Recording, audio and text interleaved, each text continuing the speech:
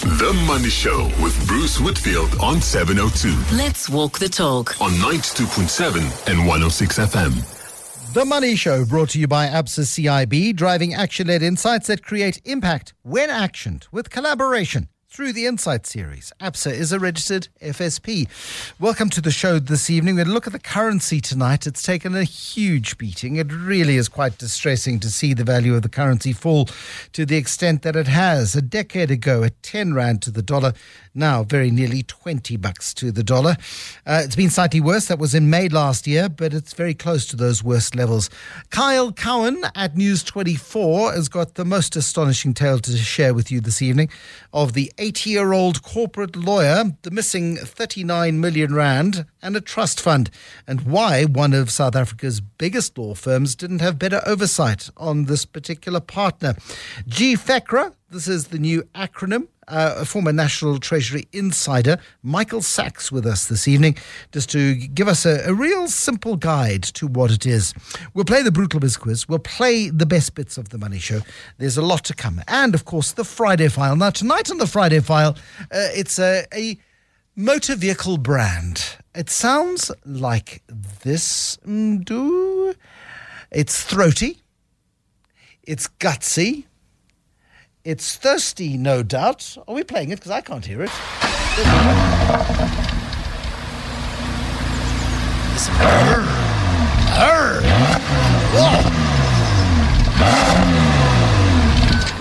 Listen to the poor birds. Oh, my goodness.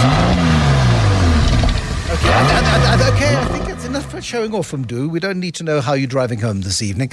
But what car is that? 011-883-0702, 021-446-0567. You can tweet us, you can send us a voice note, a WhatsApp voice note. And if you're driving one and you'd like to compete, hopefully nowhere near birds, give us a call.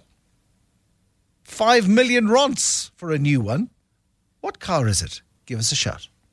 The Money Show with Bruce Whitfield on 702. 702. The astonishing story today of a lawyer who gives even lawyers a bad name. A forensic investigation underway as to how corporate lawyer, 80-year-old Solomon Slom, allegedly stole 39 million Rand from a trust account of a wealthy client over nearly 5 years. Now, Google the words lawyer, trust fund and fraud, and it'll throw up hundreds of articles from all over the world. It feels like this is, for some lawyers at least, a bit of a side hustle. Generally speaking, however, it's not something that happens in large law firms.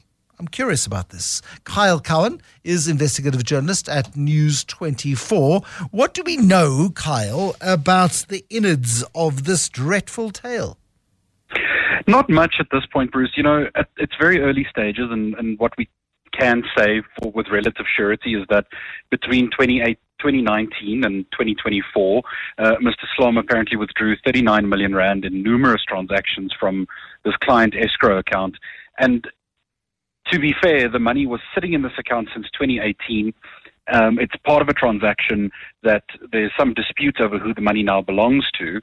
And, you know, the law firm Fluxman's has been very clear to say it was the only account that he had under his control, but they're checking out all the other accounts anyway. So far, they seem relatively confident that everything's okay. It's really a great mystery because not a lot is understood about why exactly. The how is quite clear. He's simply transferred the money out of the account. But the why is still uncertain. It's massively embarrassing, of course, for Fluxman's. This is a top-tier law firm. It's got a big reputation to defend.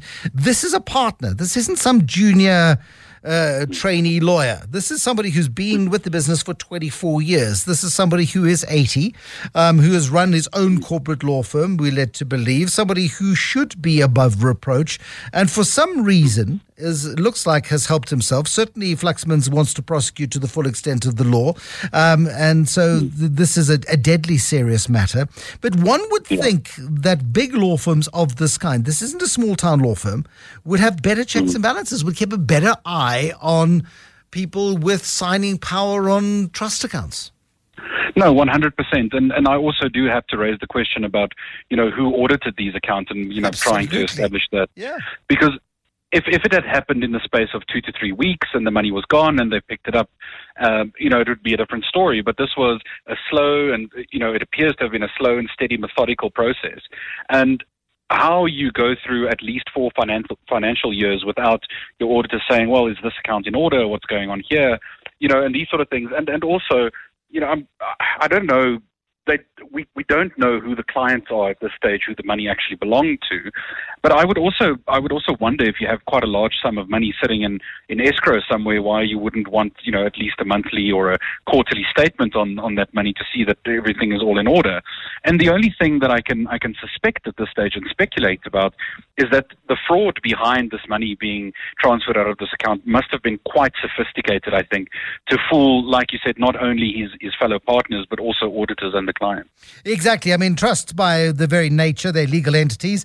They are obliged to file audited financial statements each and every single year.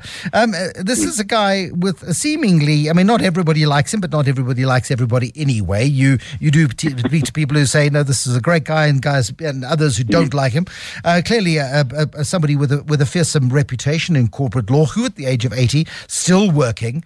And there's no way of knowing why, in the real sunset of his career, he's taken this extraordinary step, apparently, to help himself to money. And I guess there's going to have to be an audit of many previous years of work by him as well.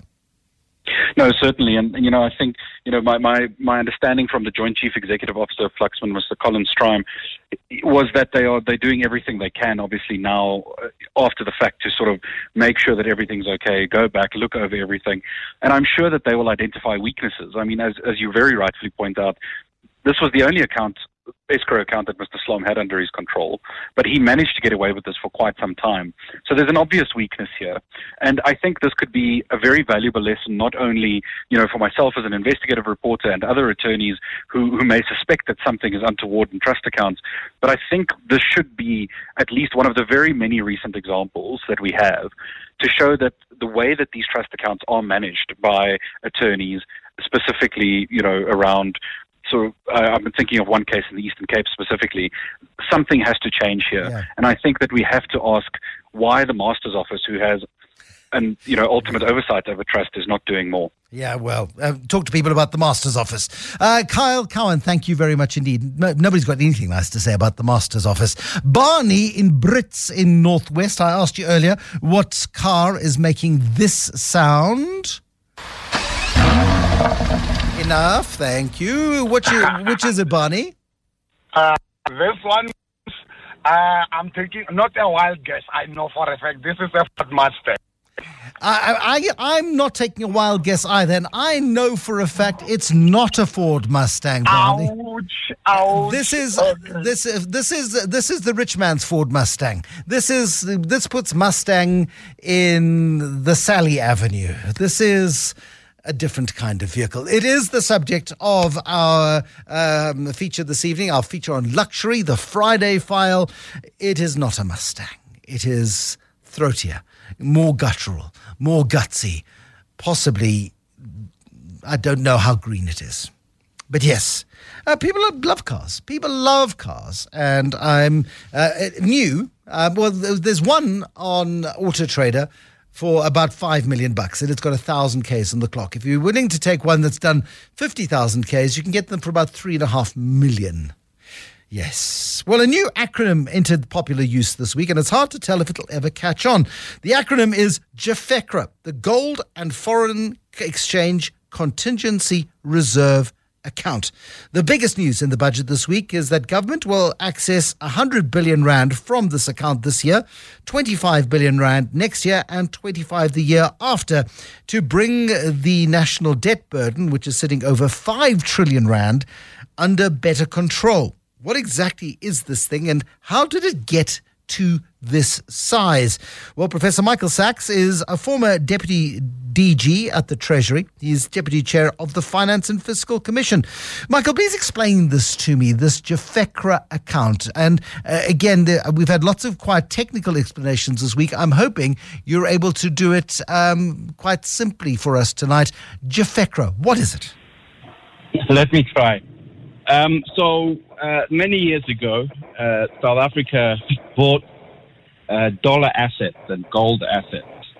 And these are things that maintain stable value for international payment. But of course, as the rand depreciates, the value of those assets increases in rand terms. They remain the same in dollar terms. Dollar is the stable currency here in a sense, and the rand is depreciating, so the rand value of those dollar assets increases. And this kind of creates an accounting entry. This is accounted for on the Reserve Bank's statement. And the question is, what do you do with this money? What is it and what do you do with the money? Because the rand has been depreciating, I mean, I think you'll remember, we can reminisce about 20 years ago the value to the rand to the dollar, but because it's been depreciating over this time, it's grown to an enormous value, and almost 560 billion, and this has raised increasing flags. And in particular, I think global participants in global capital markets, investors in South African government debt, kind of picked this up year after year quite strongly, and it got very strong that actually South Africa doesn't need to accumulate liabilities, in other words, debt, as rapidly as it is doing, because it has this large asset that can be liquidated.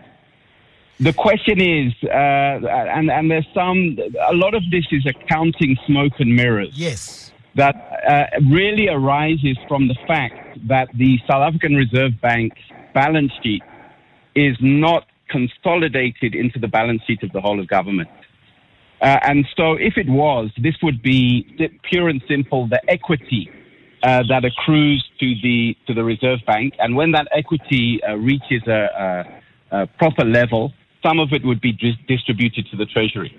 Anyway, this is important, Michael. I mean, this is money that ultimately, when there's enough of it, does get funneled into the fiscus, right? This is what government is doing. It is the Treasury's money. Yeah.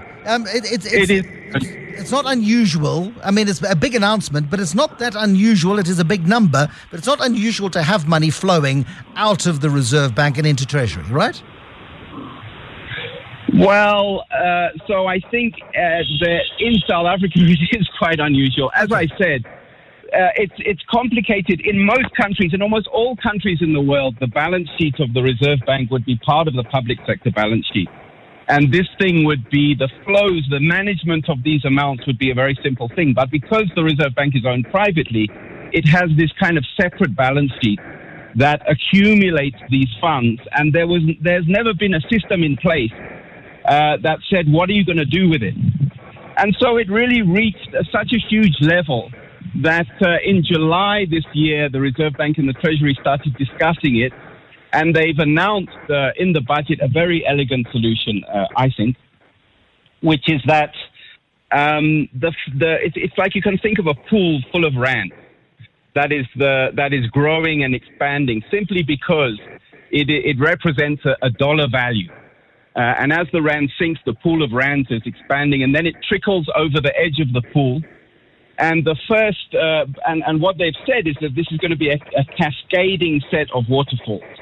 So it first trickles over into a pool that there's going to be 250 billion rand that is there to protect us against the possibility that if there's a very strong rand appreciation, you will be left with a shortfall in this account. So 250 billion is set aside for that purpose.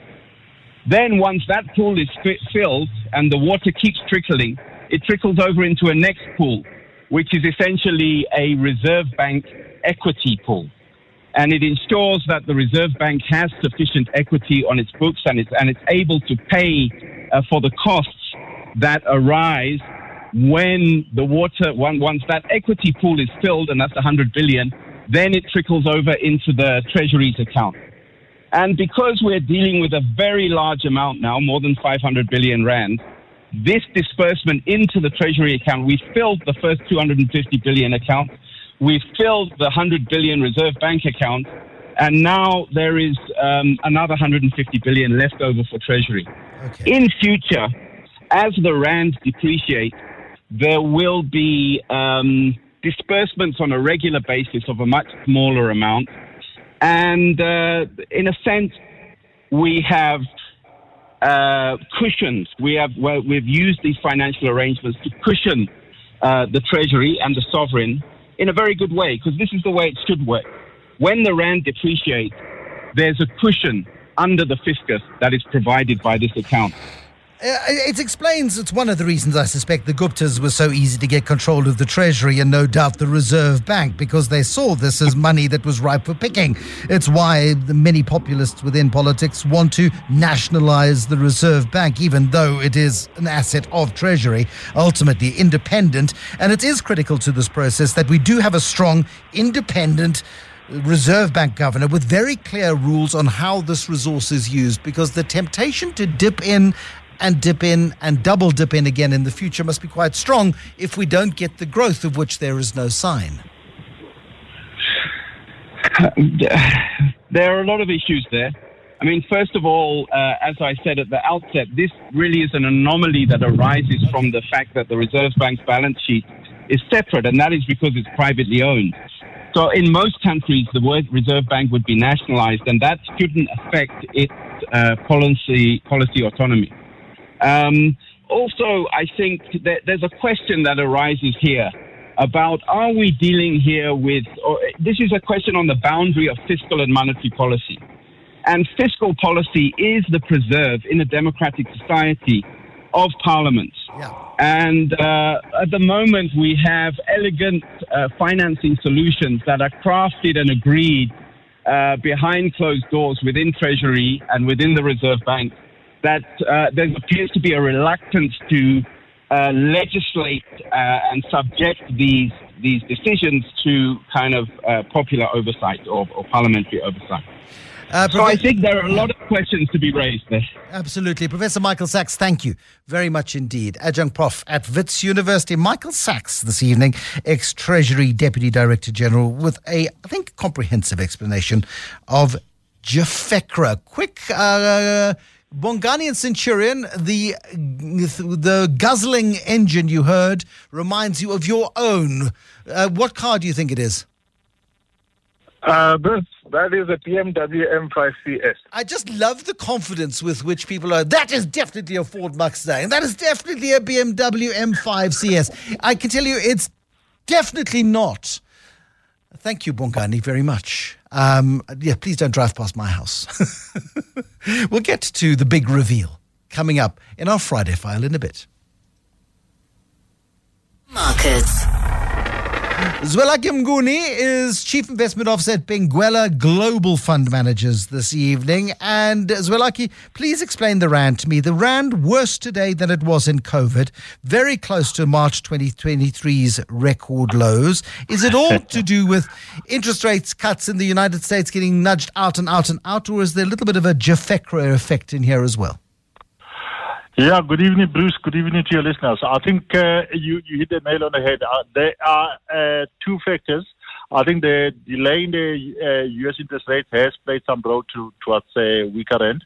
But I think we also have our own problems here. I think the more evidence that comes forth is essentially that we might have a hung parliament in the coming elections, and that creates a lot of uncertainty around policy. So there is a bit of uncertainty that goes in both directions. Yeah, most certainly. A couple of trading updates and updates today. City Lodge, a long way from its heyday, but it certainly has recovered very markedly from the dark days of pandemics and people not being able to book into hotels.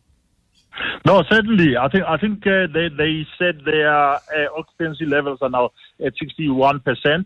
Compared to 57% last year.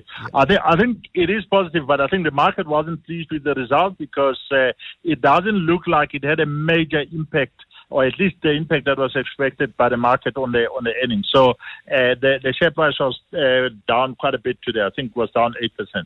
Yeah, it's disappointing, I think, based on the fact that there is definitely signs of a recovery. Also, a massive drop in profits for Thungela Resources. This is the coal mining company that used to be called Anglo Coal. They had the massive boon, of course, when Russia invaded Ukraine and the world energy markets went haywire and coal-fired power stations were opened up again.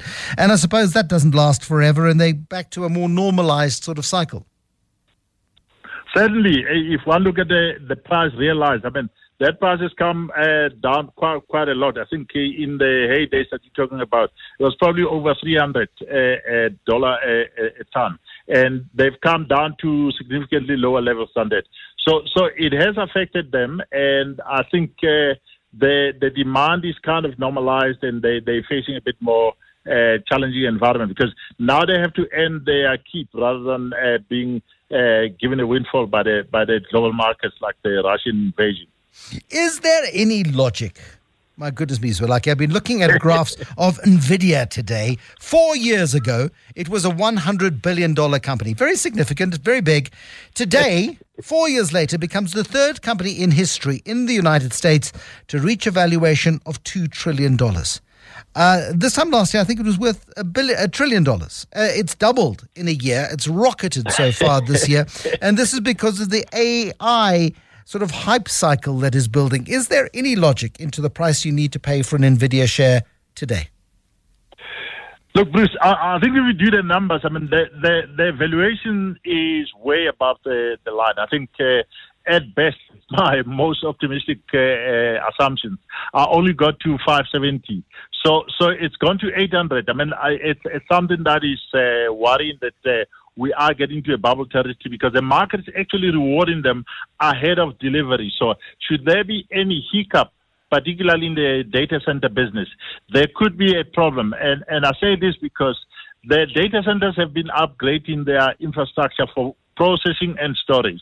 And at some point, you basically end up with a capacity utilization that is lower than what you have installed. So if I make an example on that, so if you remember when fiber took over from copper, what happened was the fiber had so much capacity that the U.S. internet providers had to cut their prices to basically reduce that to the pricing to reduce the pricing to basically get more volume. I fear that the data center market might get into a situation where they've upgraded their infrastructure so much that the demand for storage and processing capacity is not enough. And that's when we could see a big problem with NVIDIA. But at this stage, I mean, you can say whatever you like. The share price is running like crazy. Like crazy. That is the word. Thank you as well, Mnguni, Chief Investment Officer at Benguela Global Fund Managers. 702. Bruce is on The Money Show. The Money Show is brought to you by Absa CIB, driving action-led insights that create impact when actioned with collaboration through the Insights series. Absa is a registered FSP. On your next Money Show, Jonathan Akert, the managing director of a 165-year-old South African company. It's in the property sector. He's our guest on how I make money, insights, and on how to really run a family business over decades. Also, the latest gadgets and gizmos with Toby Shapshak, Tech with Toby, and all the big money stories, including watching the currency on Monday's Money Show. The Money Show. The Friday File. The Friday File. So we've played you this clip of audio of this particular motor car, and lots of you have come through with proposals as to what it is. Is it an Aston Martin? Is it, somebody suggested, a Mustang? Is it a BMW M5? One more listen.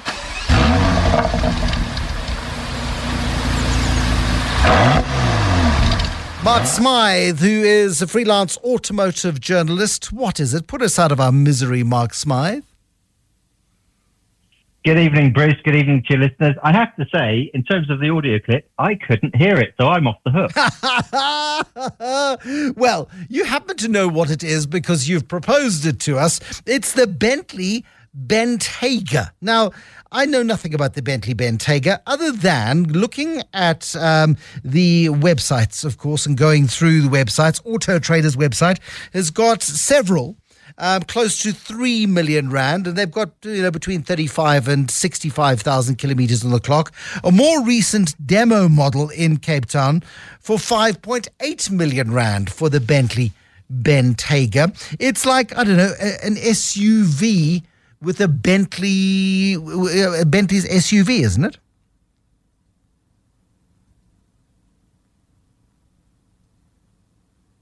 Mark Smythe? No, we've lost Mark. We don't know where Mark has gone. Mark has gone into our system which has devoured him and swallowed him. Or maybe he got hit by the Bentley Bentayga. It's a monster of a vehicle. And I just want Mark Smythe's confirmation that it is, in fact, the Bentley Bentayga. And we get to talk about not just the Bentley Bentayga, but the way in which the super rich are taking this vehicle, which is not good enough for them, and then tailor-making it specs for goodness knows how much more money. Do we have Mark Smythe with us? No, we don't have Mark Smythe with us. That is a great disappointment as we strive through the miracles of the internet to find him. What a pity that is. We're calling him. Well, that's a relief. Jonathan Akert did a webinar for some people the other day, and Jonathan Akert happened to be on the same one, and he happened to mention that he was the 5th generation owner and managing director of this KZN-based company. And to my shame, I don't know Akert's. It's not part of my... I haven't spent that much time in KZN over the years. And then I did a little bit of sleuthing on the internet and found out some phenomenal tales of this very proud KZN company. Mark Smythe, let's try this again. This was the Bentley Bentayga. Tell me all about the Bentley Bentayga. Yes, hello, Bruce. Sorry about that, technology and all that. Right. So the Bentley Bentayga Kingfisher, this one is particularly cool because it is a one-of-one bespoke creation by Bentley's customization or personalization division called Mulliner, which has existed since the 1920s, and basically allows somebody with the kind of wealth required to go along to a manufacturer like Bentley or Rolls-Royce and say, I'm not so sure I want the kind of car that everybody else has got. I want my own, a one-of-one. And that's exactly what this is, a combination of Kingfisher, Mandarin and Imperial Blue. You've seen it. It is somewhat bright. It's not to everybody's taste, but when you, the regular Bentayga, now, is there a difference between the Kingfisher Bentayga and a regular Bentayga? Is a regular Bentayga just not good enough for those who don't have taste?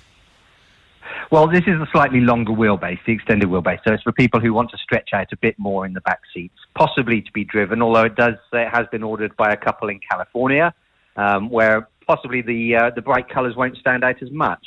It's a very common thing these days that we see people in America or the Middle East putting wraps on their car where you actually use a film, apply it over the whole vehicle. It might be any colour you desire, but certainly not necessarily one that's available from the manufacturer themselves. And that's where it's interesting with this Bentley, because for many, many years, the company based in the north of England always said they would never make very gaudy colours. They would never say no to a client. I mean, you don't say no to a Bentley client. They always said they would direct them move them in another direction. And I suppose if you have got that much money, and there are rude terms for that kind of money, so there are versions of stuff you money. If you've got the sort of money that is, where 5 million rand or 10 million rand is chump change, and it's the equivalent of you going out and buying an entry level Suzuki or whatever the case might be, you treat your cars in that sort of way, then this isn't real money. But it's the sort of specialization and the sort of customization that you can order anything within limits, or is there a palette from which you choose? In theory, there shouldn't really be any limits. I mean, famously, about a decade ago, Dostane ordered a Rolls-Royce, had a famous design house in Italy called Pininfarina, who are well known for their Ferrari designs, create a very unique look that, again, is not to everyone's taste. But that was very much a coach-built one-of-one. Recently, Rolls-Royce has been creating what they call their things like their drop tail and their swept tail models, which are around about, I would say, 20 million euros a piece, 3 in each series. So, yes, we are talking serious money. And to an extent, I mean, everybody does it. Ferrari does it. Lamborghini have done it for people who have that kind of money and want that unique vehicle. For the number of Bentleys, especially the Bentley Bentayga that I saw on Auto Trader, it suggests that there are quite a few Bentleys in South Africa. But you don't see them on the roads that often. Maybe I'm just not paying attention or looking in the wrong direction. I wonder what the support is like in South Africa for a car which doesn't have a huge market. No, in terms of the agency, obviously manufactured in the UK and distributed in South Africa, and there are dealerships and facilities in, I think, all major metropolitan centres. So they are available, it's often a source of surprise for a lot of people as to how many of these type of luxury models are sold.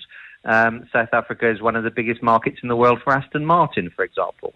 Rolls-Royce, there are quite a few there, and the recently revealed first ever electric Rolls-Royce, the Spectre, they have quite a lot of orders for that in South Africa too. So, yes, it does do surprisingly well. Well, there is, the upper echelons, a bunch of crumbs held together with a bit of dough, as somebody once used to tell me. And people are choosing to spend their money on this. I suppose it does make you kind of theft-proof in terms of, if somebody hijacks a Bentley, they're going to get stopped fairly quickly because the things do tend to stand out, particularly if they're covered in a bright purple foil or whatever the case might be. It's got a certain element of exclusivity to it, which makes you perhaps a little safer on our roads? Yeah, there is that. That's very possible. I mean, you would need to, in order to offload, so to speak, a vehicle in that circumstance, you would need to put it into the back of a truck and take it to special order over a border somewhere. And unfortunately, sadly, that does happen. But yes, certainly a lot harder to shift than your average family hatchback or SUV. The opportunity to be able to make a vehicle like this, throw the right amount of money at it, and you can make it very much your own with interior designs and things like embroidery in the headrests for your family initials. That's a common one, or to meet the theme or design of your business. We obviously see a lot around the world of hotels ordering maybe 10 Rolls-Royces or Bentleys with their logo and their same sort of finishing and design to them. Mark Smythe, thank you for illuminating us this evening on the Friday File. This is luxury, of course. This is the stuff of dreams, maybe the stuff of nightmares as far as you're concerned. But yes, that car that you heard earlier, the Bentley Bentayga. And then you get the Bentley Kingfisher Bentayga. And it really does show how the super rich increasingly are choosing to personalize even some of the most luxury vehicles in the world. It's no longer good enough to have a car like the other three people who have a car just like yours. You want it to be special. Oh, my goodness me. The lifestyles of the idle rich. Coming up in a moment, the Brutal Biz Quiz, which is what we like to do on a Friday, where we test you, where we tantalize you, where we taunt you, where we try to outwit and outmaneuver you. Let's see how good you are this evening. If you play it on 021 446 0567 011 883 0702. First question tonight, Chris Liebenberg, Malusi Gigaba, Des van Rooyen and Nhlanhla Nene all served as ministers in which department? Chris Liebenberg, Malusi Gigaba, Des van Rooyen and Nhlanhla Nene all served as ministers in which government department? Give us a shout on 011 883 0702 021 446 0567. Let's play the Friday night Brutal Biz Quiz. This awkward silence was brought to you by Pineapple. Bruce Whitfield on The Money Show. 6 to 8 p.m.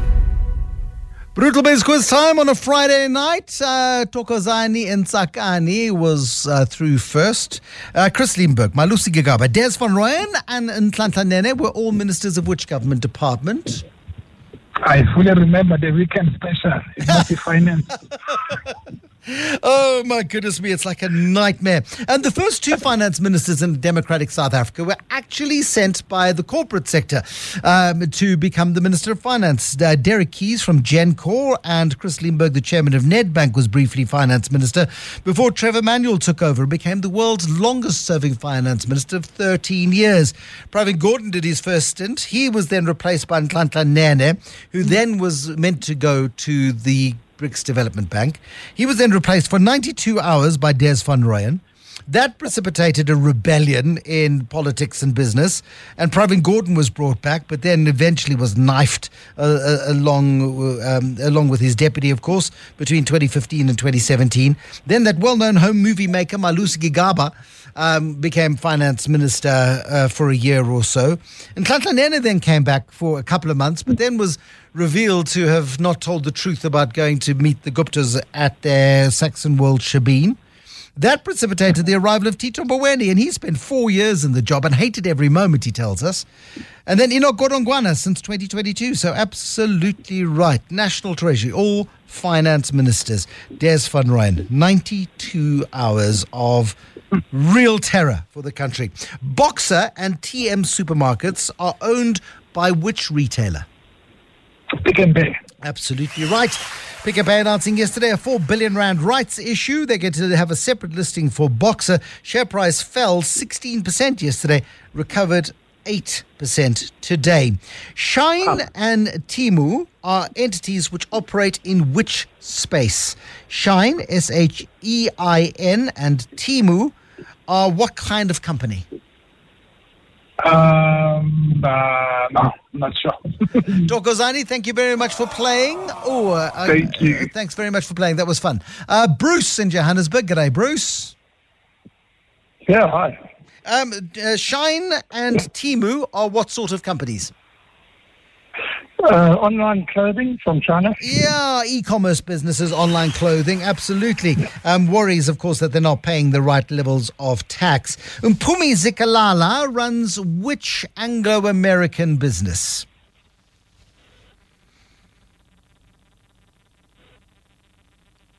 Bruce? Bruce seems tongue-tied. Mandla in Rosebank. Mpumi Zikalala runs which company in the Anglo-American stable? Mandla doesn't want to answer that question either. Oh, dear. I think it's Adelaide in Alberton. It's mining, and she's busy with the iron ore thing going on there. Mining and the iron ore thingy. The company is not called the iron ore thingy. You got two parts of. It's a 3-part name. Iron ore thingy is not it. What is the name of the company? It's Anglo-American. It's Anglo. I'm going to be vicious and brutal because it is the Brutal Biz Quiz, I'm afraid. You've got 2/3 of it, but 2/3 ain't good enough. Mohammed, you've basically been given the answer. Kumba Iron Ore. Kumba Iron Ore. Sorry, Adelaide. Not iron ore thingy, but Kumba Iron Ore. Jensen Wang is the co-founder and chief executive of the third most valuable company on the US stock markets. What is the name of that company? Please turn your radio down if you can, Mohammed. Pardon? I think you said it right. Can you hear me? Yes, I can. Yes, yeah. NVIDIA, absolutely right. NVIDIA is astonishing. In the last year, it's doubled in value, becoming only the third company in history to hit the $2 trillion valuation. And then Shamil Jussub is chief executive of which company? Vodacom, absolutely right. I'm going to make you, Mohammed, the whiz of the Brutal Biz Quiz in Houghton. Mohammed becomes the whiz of the Brutal Biz Quiz this Friday night. Yeah, Shamil Jussub ordering senior staff to return to the office, ending the company's blanket hybrid work-from-home policies. Like most companies that could operate remotely during COVID-19, Vodacom allowed employees to continue working from home. Until recently, Vodacom let all employees work from home twice a week when their jobs were allowed it, but no more. Also going to the Constitutional Court next week over the Please Call Me issue. That's going to be an interesting case to watch. Coming up in a few moments' time, Eyewitness News, followed by the best bits of the Money Show from the week that has been.